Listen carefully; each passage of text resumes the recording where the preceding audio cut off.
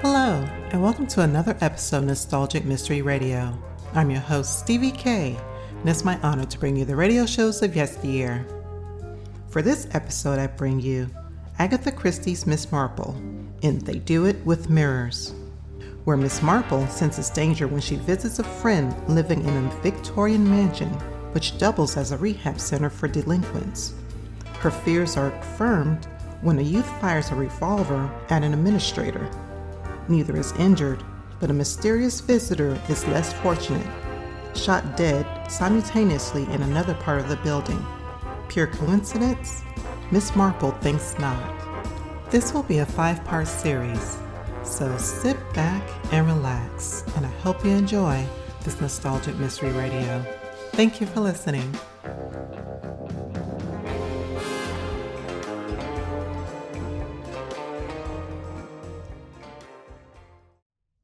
Come to Stonygates because I had been told there was something threatening my old school friend Carrie Louise.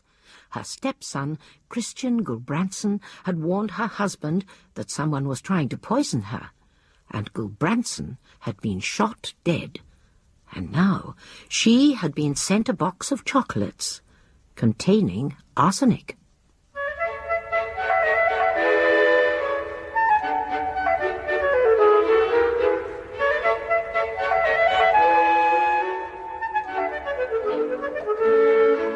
We present June Whitfield as Miss Marple in Agatha Christie's They Do It with Mirrors.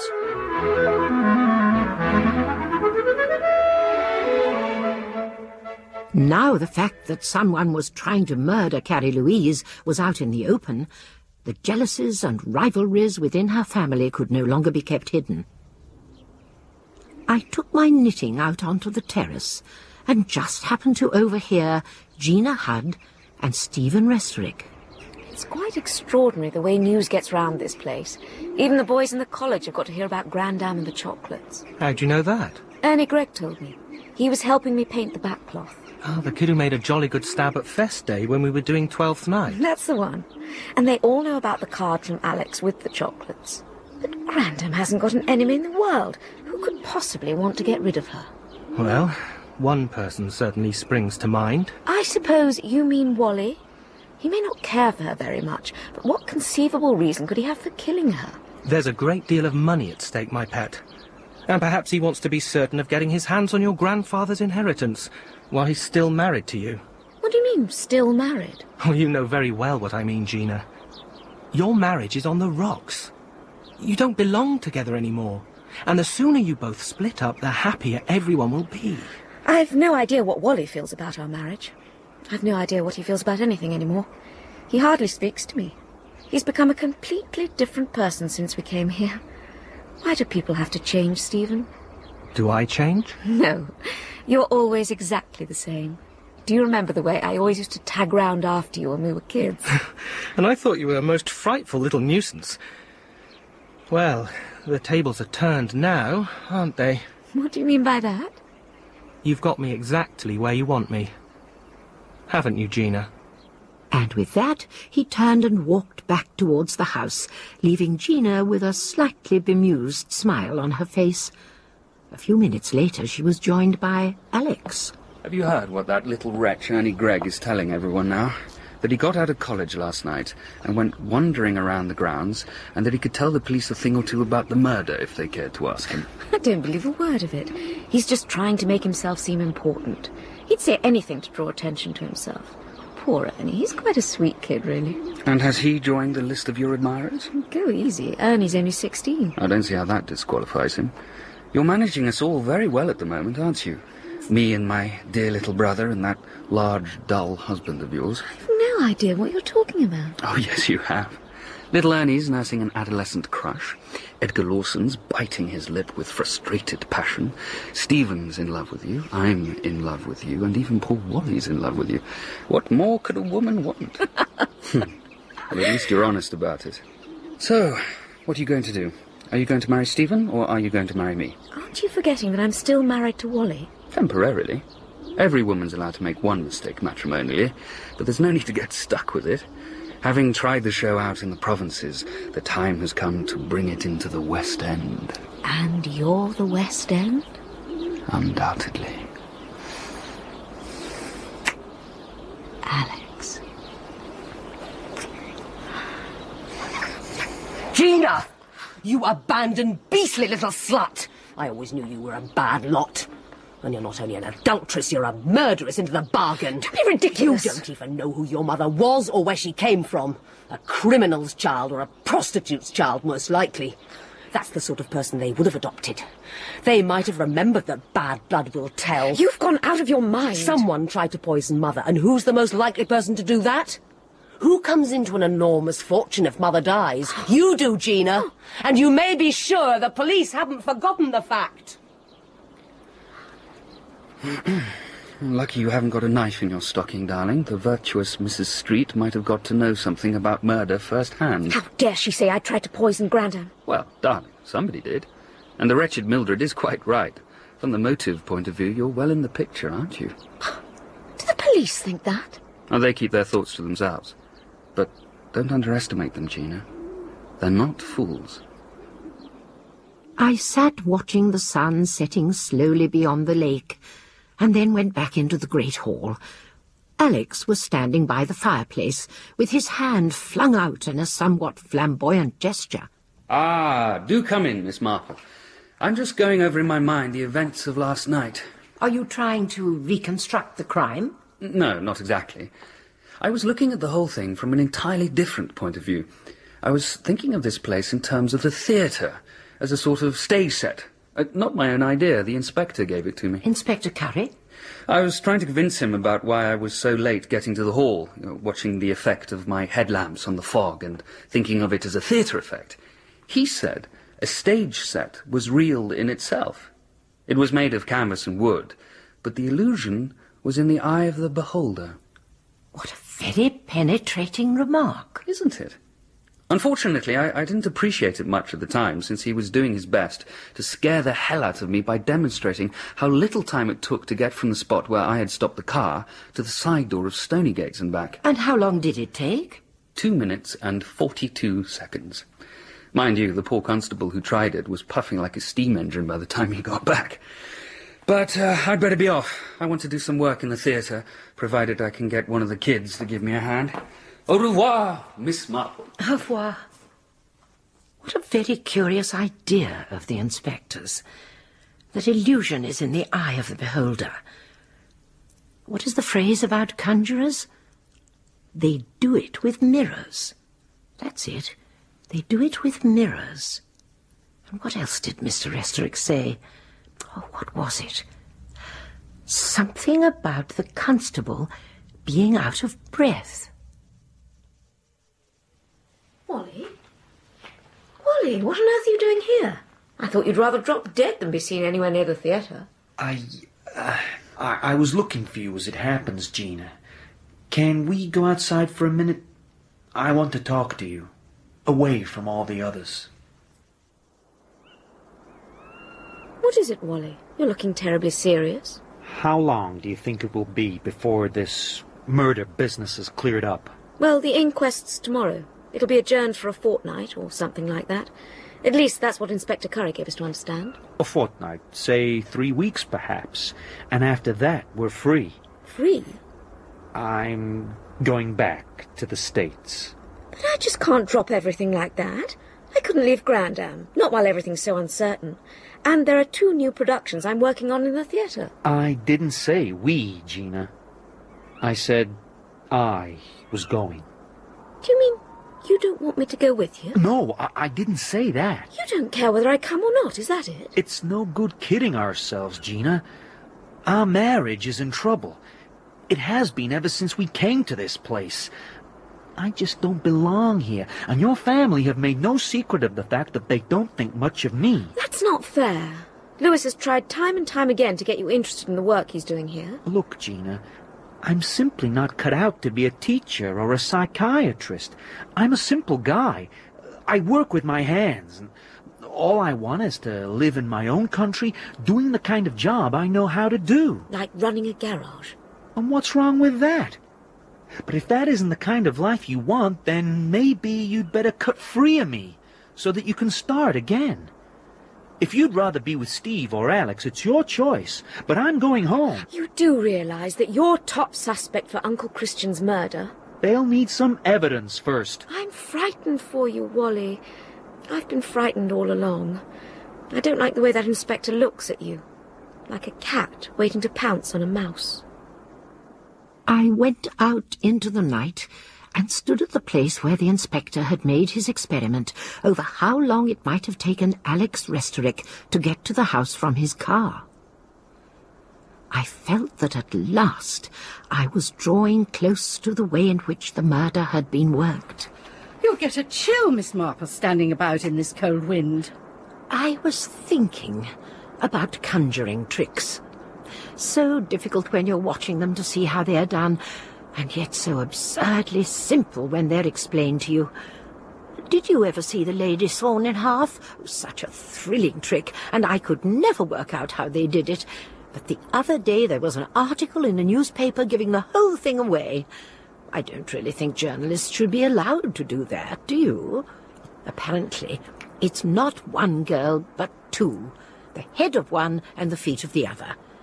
And the other way round would work equally well, wouldn't it?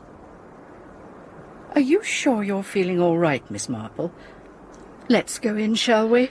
It's all a matter of making up your mind which is reality and which is illusion. Is that Edgar Lawson going up to the house? Yes, I think so. Of course. How stupid of me. What is it? I have remembered now who he reminds me of. A young man in St. Mary Mead called Leonard Wiley. His father was a dentist, but he got old and short-sighted, and so people started to go to his son. But the old man was very miserable, and said he was no good for anything any more, and so Leonard, who was very soft-hearted and rather foolish, began to pretend to drink more than he should. He always smelled of whiskey, and he used to be rather fuddled when his patients came in. His idea was they'd go back to his father again. And did they? Oh, of course not. They went to Mr. Riley in the next village. Poor Leonard.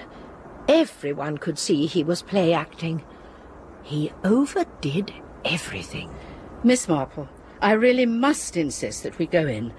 It's biting cold, and forgive me, you're not quite talking sense.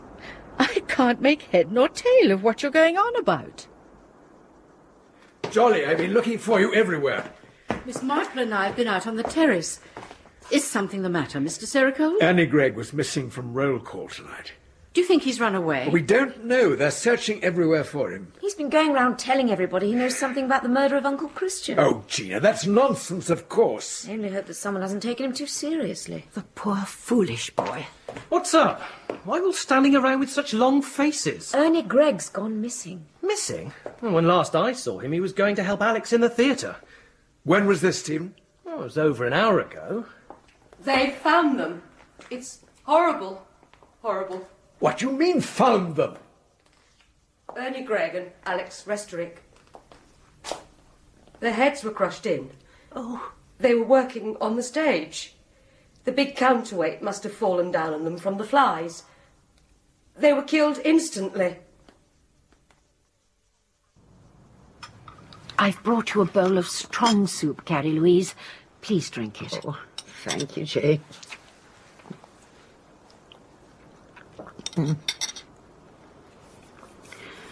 First Christian and now Alex. And poor silly little Ernie. Do you think the boy really knew anything? I doubt it. He was just telling lies to make himself look important. And so he was killed. And what about Alex? Was that pure accident, do you think? Because he was standing next to Ernie? No, I don't think so. I was talking to him earlier this afternoon in the Great Hall. He'd been making an attempt to reconstruct the crime. Alex was always very perceptive. He saw things others did not see. And I suspect the murderer observed what he was doing and feared he was getting much too close to the truth, which he was. How much do you know, Jane? I can't be quite sure. I think you are sure. Yes, I believe I am. What do you want me to do? It's in your hands, Jane. You will do whatever you think is right. Yes, Miss Marple. What is it? I need to talk to you. Could we go into the Great Hall? I should wish, but surely we could talk more privately in here. It is not privacy we need, Inspector. I want to show you something that Alex Restorick made me see. Very well. What exactly did he show you, Miss Marple? Well, he didn't show me anything, not directly. It's all a question of conjuring tricks, you see, of directing the attention of the audience the wrong way. They do it with mirrors, if you understand me. I don't understand you at all. What exactly are you getting at? Would you come and stand here, Inspector? I want you to think of this place as a stage set, as it was at the time Christian Gulbranson was killed. You are here, in the audience, looking at the people on the stage. The audience? Mrs. Sericold and myself, and Mildred Street, and Gina and Stephen. And just as on the stage, there are entrances and exits, and the characters go out to different places. Only when you are in the audience, you don't realize where they are really going to. You mean that they go out to the wings, to backstage? Yes, exactly. Now, think of this as a play, and the scene is the Great Hall of Stony Gates, with the piano on the left and the fireplace centre stage, and the door to Mr. Sericold's study on the right. Yes. But what is backstage? What is behind all that? The corridor with the dining room and Christian Gulbranson's room opening off it. And beyond that? The terrace. The terrace. And a lot of windows opening onto it from the study and the dining room. And the side door by the room where Gulbranson was writing his letter. And you see, that is how the trick was done. It was the conjuring trick of the lady sawn in half that made me think of it. The lady sawn in half? Yes, only not one lady, but two. And then I thought it could also be the other way round. Two people could really be one person. Two people, only one? Oh, yes, but only for a short time.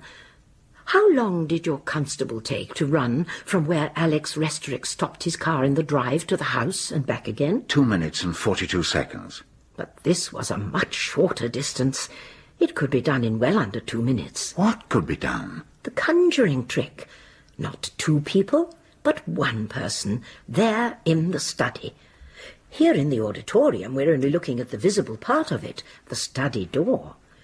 But behind the scenes is the study window, which opens onto the terrace.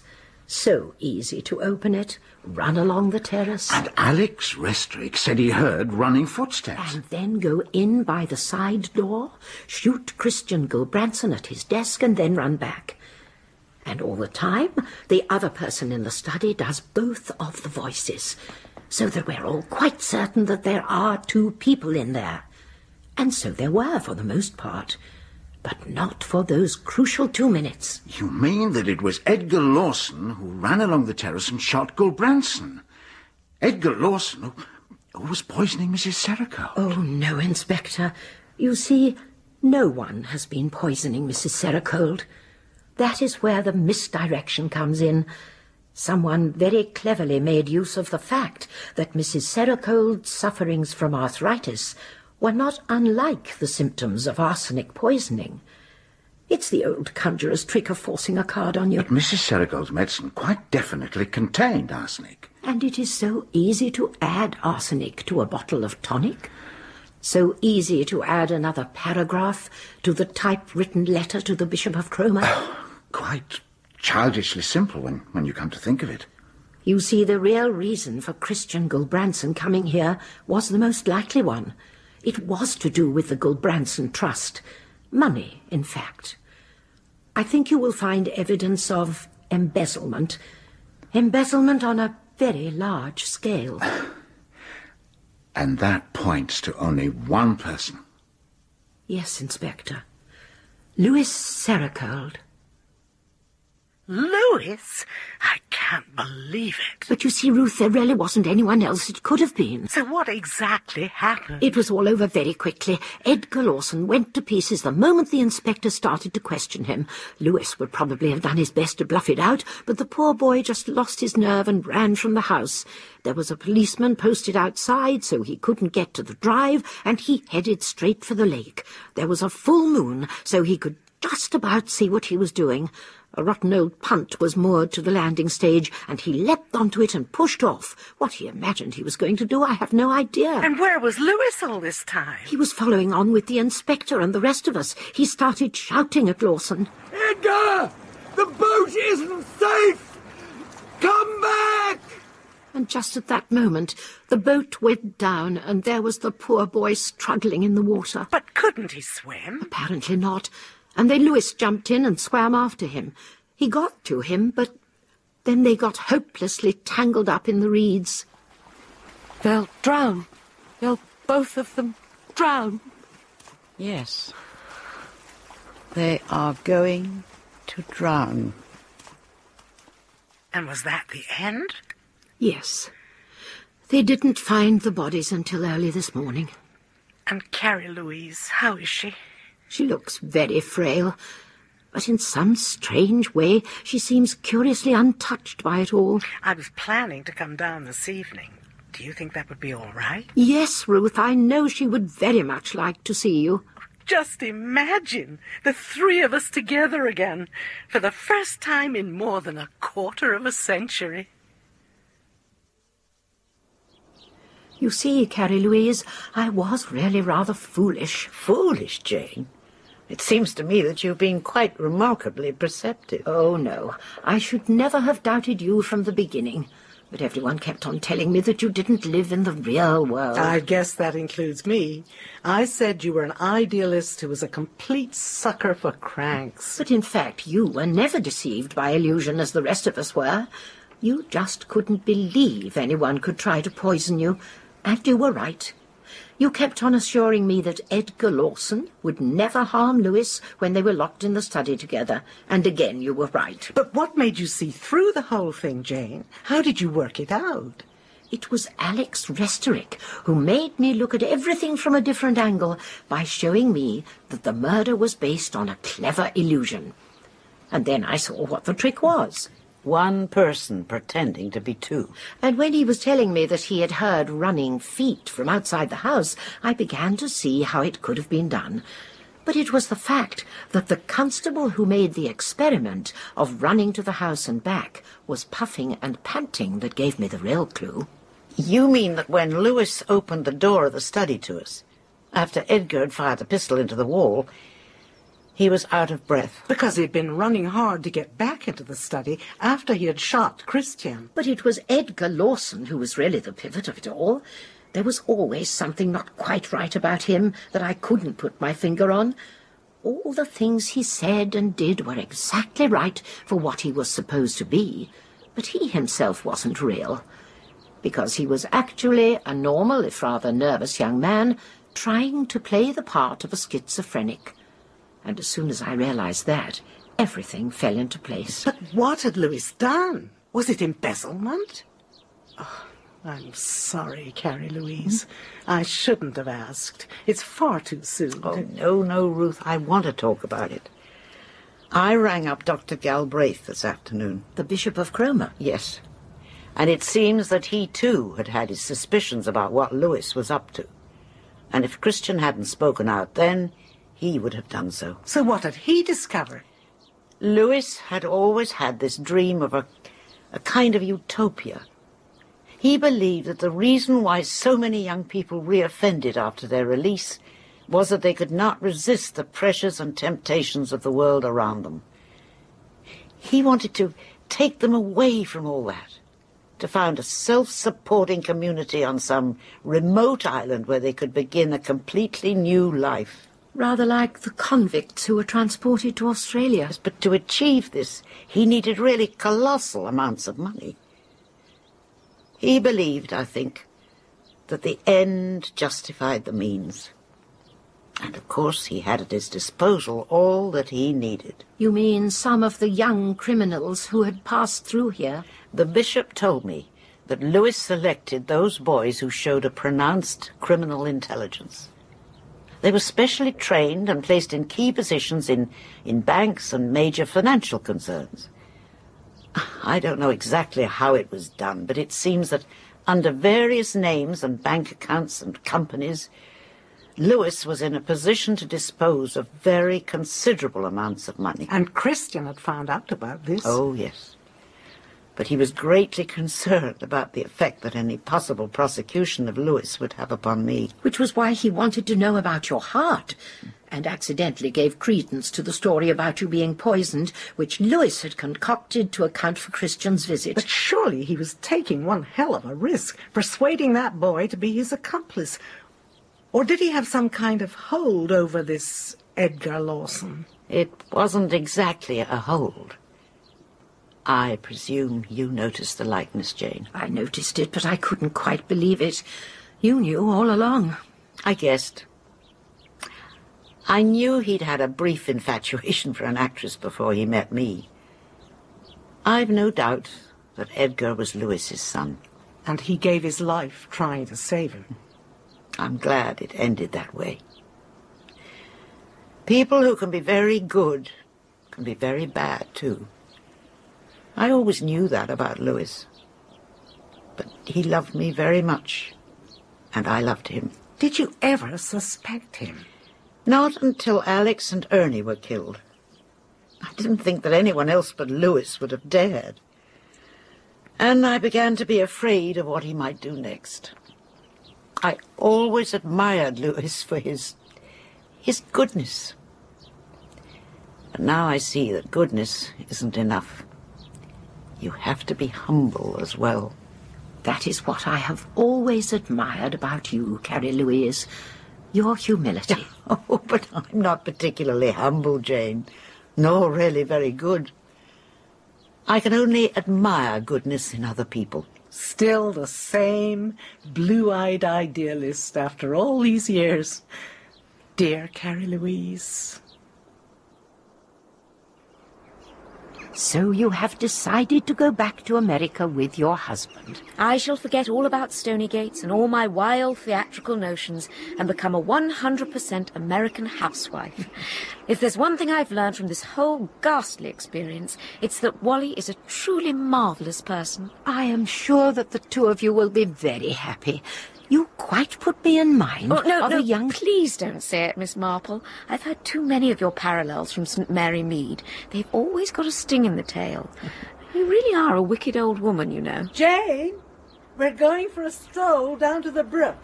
Are you coming? When I think of you and Aunt Ruth and Grandam all being girls together, I just can't imagine it somehow. No, I don't suppose you can.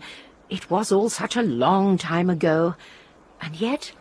it feels just like yesterday. Coming.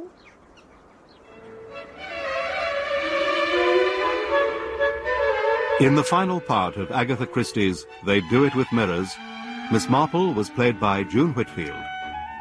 Carrie Louise, Ursula Howells, Ruth Van Rydock, Jill Balkan, Louis Serracold, Peter Howell, Inspector Curry, Keith Barron, Mildred Street, Natasha Pine, Gina Hudd, Rebecca Lacey, Walter Hudd, Stephen Lucas, Alex Restorick, Nick Waring, Stephen Restorick, Daniel Philpott, Juliet Belliver, Paula Jacobs.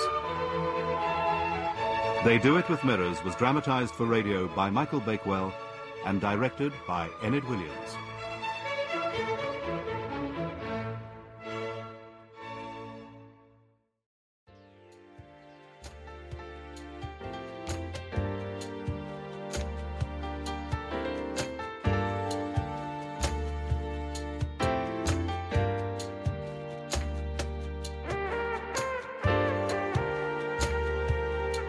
This has been a Nostalgic Mystery Radio presentation.